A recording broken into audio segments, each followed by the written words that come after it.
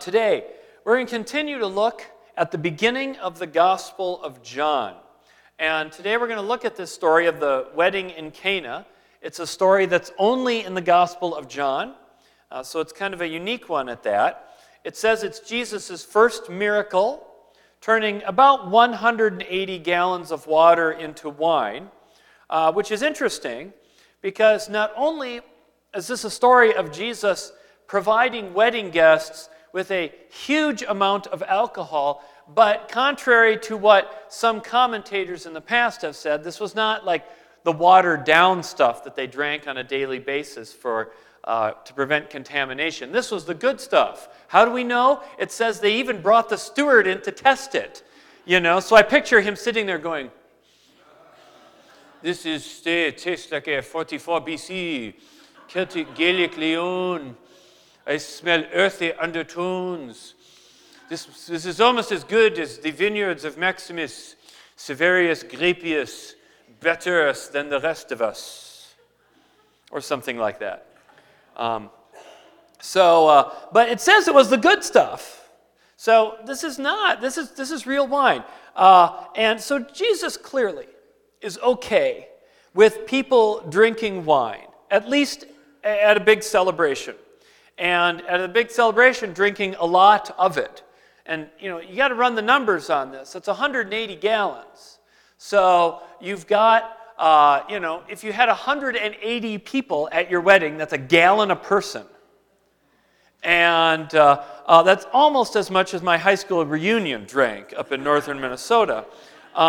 But you do the numbers on this, you figure a wedding would be 4 or 5 days. That breaks it up to about a quarter of a gallon. But that's still a quarter of a gallon. So this is clearly a lot.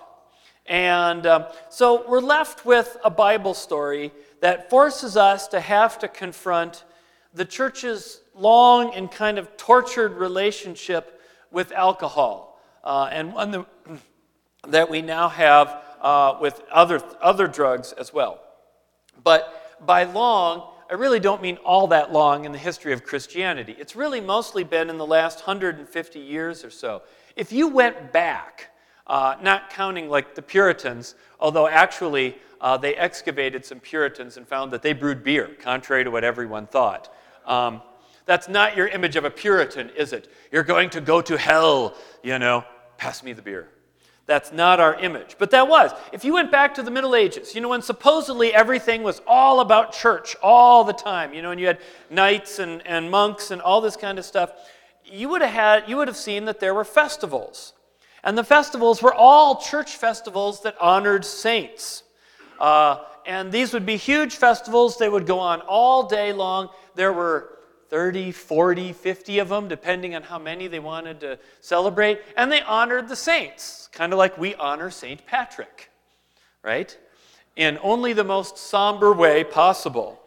And who supplied for these festivals? It was the monks and the nuns. That's how they profited. That's how they paid for themselves, a lot of them.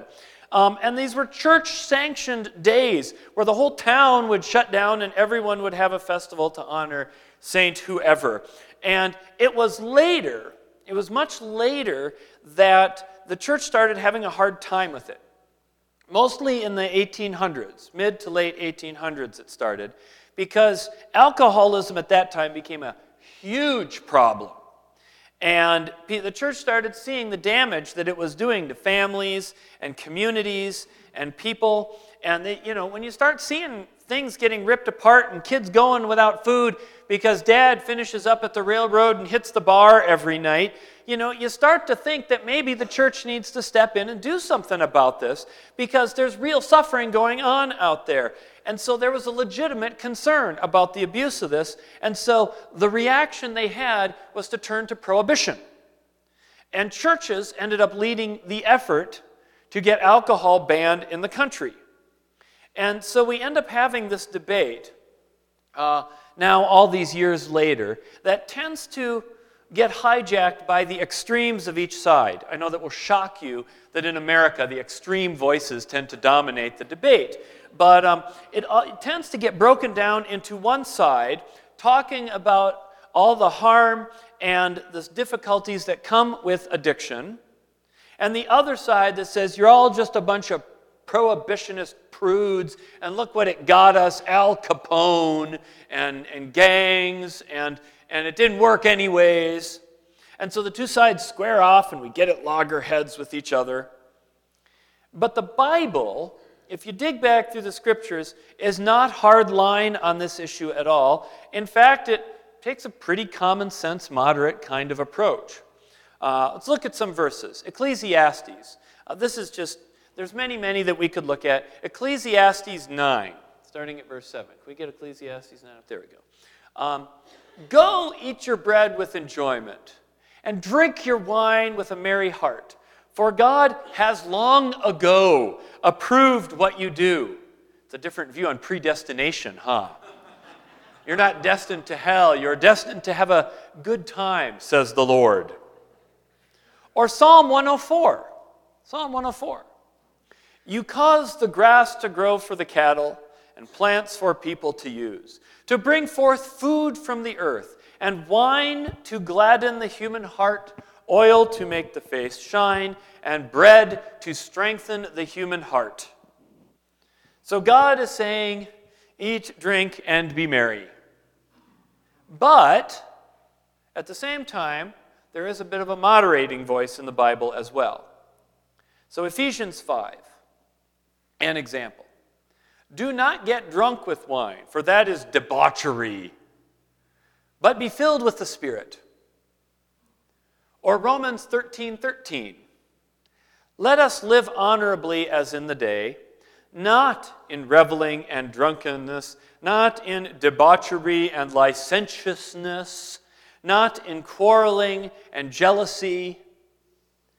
There's a whole lot more, but they tend to break down along these two lines. God made wine, so enjoy it, but don't get drunk and do stupid stuff. Which seems pretty common sense to me. It's not a hard prohibition. It's not the frat house on Friday. There are some times we let loose, and sometimes we indulge a little, but we don't go overboard.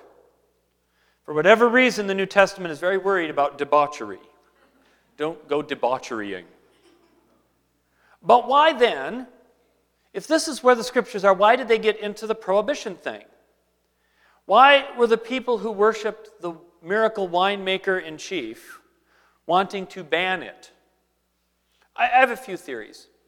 Some, and these are more theological ones, less about sociology. But the first one is that I think it's hard to teach morality in nuanced, complex ways that leave room for people to make lots of individual judgments. For example, it's easier to say, just say no. The line is clear, the command is simple, it's concise, you can put it on a billboard. It's a lot harder to say, just say yes sometimes, but not too many times, and enjoy it, but don't overdo it, and have fun, but don't get into debauchery. That's a hard slogan to put on a billboard. And it makes sort of the teaching more complicated. And I think in some ways, it's much simpler to just break it down, yes or no. And two, I think there's this deeper fear of a slippery slope, or a moral slippery slope, or I'll call it the moral dam. So to use an analogy, in this worldview, it's sort of like there's a river, and they're in society, and the river is dammed up, and it's a bad river. It's a river that's full of debauchery and licentiousness and all these things. It's full of immorality. It's just waiting to break through, wanting to break through. And there's so much of it that it would flood us and destroy us. But this dam holds it back. And yes, the dam may be big, it may be rigid, it may be inflexible, it may keep out some good things too. The salmon can't get up the river, the kayaker can't keep going, the archaeologists can't find the native ruins that are blocked up by it, but that's just a price you have to pay to keep out all the bad stuff in the river of badness. And if you start to allow cracks in the dam, even little bitty ones, it may seem like a harmless little crack, but a crack will always become a big crack, and when it becomes a big crack, the whole thing cracks, and then it floods, and we're all going to die. So don't even allow a little crack. Hold it all back. And if you've been to the side of it where you see legitimately the bad things that can happen, when you've seen a family break up, this is serious stuff. And the benefits in that case clearly do not outweigh the pain. So from that perspective, it's better to cut it all out. And in that case, it makes sense.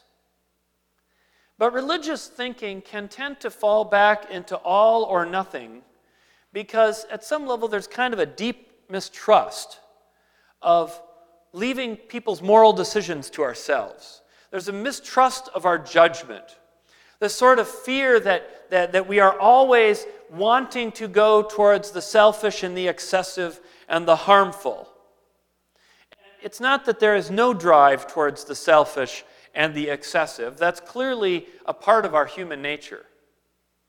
But I think it's important to talk about things like addiction and substance abuse and moderation, all these things as a church, because these are real issues that we deal with. And these days, you have drugs that are even way worse than alcohol, things that are hard to use in moderation, if not impossible. So what's our response? What should we say as a church? Well, I don't believe prohibition is the answer. To use the dam analogy, as far as we can take it, even the Colorado River dams allow some water through because they understand that if you never allow water through in a controlled way, it could overflow, and then the whole thing will break. So they understand that letting some through prevents cracking. And in the same way, using some in certain times and places can prevent the sort of repression that then makes it more attractive, that then leads to excess, that then leads to more repression, that then leads to excess. Recognizing, of course, that there are some individuals who are not able to use just a little and need to have none. I remember when, right before high school, I moved towns. And I'd grown up in more southern Minnesota, very Swedish area. And Swedish Lutheranism historically had a very unfavorable view of alcohol and had jumped on board the prohibition bandwagon lock, stock, and barrel. My grandpa could have lost his job as a pastor if he was seen drinking in public. And they had statements against it, carte blanche statements against it. Now, it wasn't that intense by the mid-'80s, but you know how things in the culture don't go quickly, right? And so this is kind of how I'd grown up. And so then we moved up north. Well, now it's not a Swedish area. It's Southern European, Eastern European, mining town. They had a different perspective on alcohol. And so I'm moving up right before high school. And we were on a bus going to the Science Museum, because I'm a nerd and I like the Science Museum. And a bunch of us are on a bus down to St. Paul to go visit the Science Museum, and there's this girl next to me, and well, I'm the only new kid in the entire town, because the mines had been laying off hundreds, thousands of people. People were moving out, and so I was the only new kid in the whole 1,000-kid high school that year. So I was kind of a bit of a curiosity thing. Let's find out about who this new kid is. So I remember this girl sitting next to me, and she's like, "Where'd you come from?" "Oh, I used to live in Isanti." She says, "Well, why did you move to this town?" And I said, "My dad got a job." And they all turned and went, "Huh? Where'd he get a job?" If I would have said, "He's a shovel operator at the mines," they would have thrown me out the window, I think. "My dad used to have that job. How did he get a job?" And I said, "My dad's a pastor." Oh. They knew that was a unique situation. "Oh," she said, do you do anything at your church?" And I said, "I don't know. Maybe I'll teach Sunday school or something. I help out reading and stuff like that." And I looked at her and I said, "What do you do?" "I go to the church over there in Chisholm. I'm the bartender." My eyes went. What has happened to me? Where have I moved to? What weird universe is this? And it was funny. I was so absolutely shocked. But yeah, the Orthodox Church, they have their worship building, and then it's a few feet. You got to walk across the parking lot, and there's the fellowship hall. And instead of just, powdered lemonade and cookies, she tended the bar. And it was funny because I reconnected with her through Facebook, of course. And I remember we were having this conversation, and she said, she and a friend of hers who went to that same church, they all said, in all those years, decades, I never ever saw anyone overdoing it. I never saw anyone abusing it. I never saw anyone drive drunk. We never had a fight or a scene, and nobody could remember. And so clearly, some can use and not become dependent. There was a study. I'm going to jump to a little sociological study here, whenever the screen decides to work again. 40 years ago, there was a study they called the Rat Park Study. And the scientist, what he did is he took these rats and he put them into two groups. And he gave them both morphine. And he got the rats absolutely hooked on morphine. And then what he did with one group is he segregated them by gender. So you had like this all-male rat cage. And then on the other side, you had the male and the female rats. And then he gave them both the option of water too. So that they could quit the morphine and go to the water. In both sides, but one had spinny wheels, and it was this big playground, and they were making rat babies all over. And the other side, on the sort of all-male rat side, even when the water was offered, they kept drinking the morphine. On this side, the morphine use dropped to maybe 20% or something, they said. And so the guy's conclusion was, it's the environment. And he made a really sweeping conclusion from this. It's the environment, it's not the drug. And then he paired that with another study that he did of Vietnam vets, because there was a lot of heroin use in Vietnam. And so he said the prediction should have been, if it was only the drug, that when people came back from Vietnam, heroin use should have continued at the same level as it did in Vietnam. But what he said is the statistics showed it dropped to the same level it was before the war.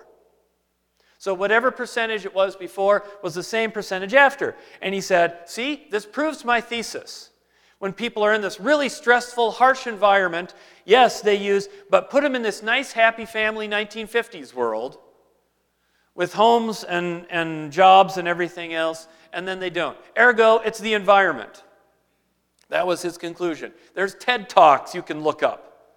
There's a guy who makes a sweeping case that it's only the environment. Now, then other scientists have since tried to replicate this thing with the rats, even down to trying to get the exact same kind of rat.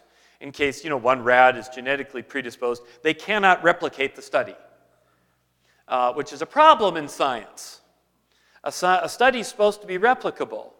But the good point of it, I guess, that it makes, is that it should force us to rethink that environment makes a difference. That people who have loving support systems, social connections, friendships, are less at risk, not zero risk, less at risk. And that people who've experienced trauma, who live under intense stress, who have lots of loneliness, are greater risk. Again, it's not 100%, because we can't create a utopia that would make everything different. But and of course, study after study has shown there is no one single cause and one single cure. But the idea is one that I like to think of as a very grace-based approach. Grace, that word we use all the time in the church. We are justified by grace through faith, right? Said Paul, said Martin Luther 550 million times. We are saved by grace, not by fear of punishment. So what if our approach as a church to the issue was more from a perspective of grace. That instead of trying to punish the drugs out of someone, we go the opposite way and try to love them to death. What if we tried to make the church, and I'm not saying we aren't, but really focus our energies as a church on trying to be this supportive extended family for people, even people who are having really hard times, even people who are going through addiction, and tried to create these connections that keep us healthier, that provide us with support when there's stress or there's trauma, to be there for each other when there's pain, to be there for each other even when we're doing stupid stuff to excess. Because there will always be pain in the world. We'll never eliminate it. But the church can be sort of a loving bulwark against it. It won't be 100% cure, but it can make an impact.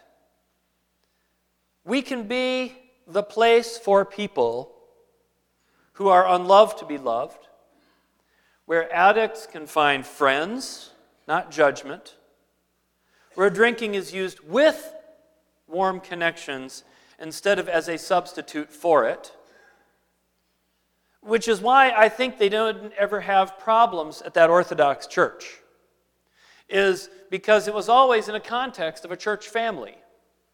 There was always the community was there. The connections were there. The drinking was an add-on, not a replacement for. And we can support policies in our world that try to treat addicts and provide them with support instead of stigmatizing them and trying to punish them. And this isn't enabling. Telling someone you love them is not handing them a pipe. There is a difference, right? But it is something that we can do. Because part of being Christian is recognizing that the world is broken and that we as people are broken and suffering happens and trauma happens and genetics happens, and we can choose to look it in the face and challenge that brokenness with a connection to God and each other. Amen.